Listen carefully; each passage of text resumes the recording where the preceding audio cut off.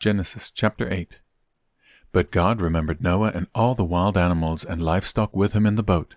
He sent a wind to blow across the earth, and the flood waters began to recede. The underground waters stopped flowing, and the torrential rains from the sky were stopped. So the flood waters gradually receded from the earth.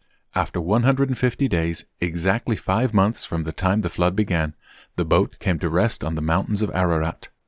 2.5 months later, as the waters continued to go down, other mountain peaks became visible. After another 40 days, Noah opened the window he had made in the boat and released a raven. The bird flew back and forth until the flood waters on the earth had dried up. He also released a dove to see if the water had receded and it could find dry ground.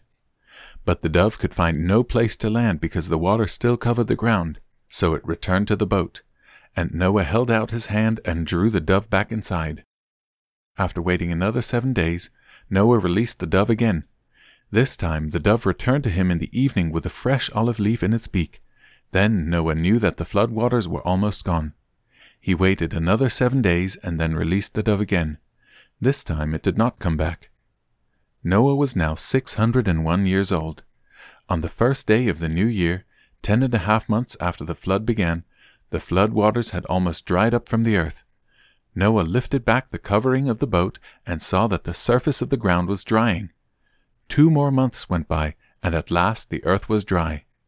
Then God said to Noah, "Leave the boat, all of you, you and your wife and your sons and their wives. Release all the animals, the birds, the livestock, and the small animals that scurry along the ground, so they can be fruitful and multiply throughout the earth." So Noah, his wife, and his sons and their wives left the boat, and all of the large and small animals and birds came out of the boat, pair by pair. Then Noah built an altar to the Lord, and there he sacrificed as burnt offerings the animals and birds that had been approved for that purpose. And the Lord was pleased with the aroma of the sacrifice and said to himself, "I will never again curse the ground because of the human race. Even though everything they think or imagine is bent toward evil from childhood, I will never again destroy all living things. As long as the earth remains, there will be planting and harvest, cold and heat, summer and winter, day and night."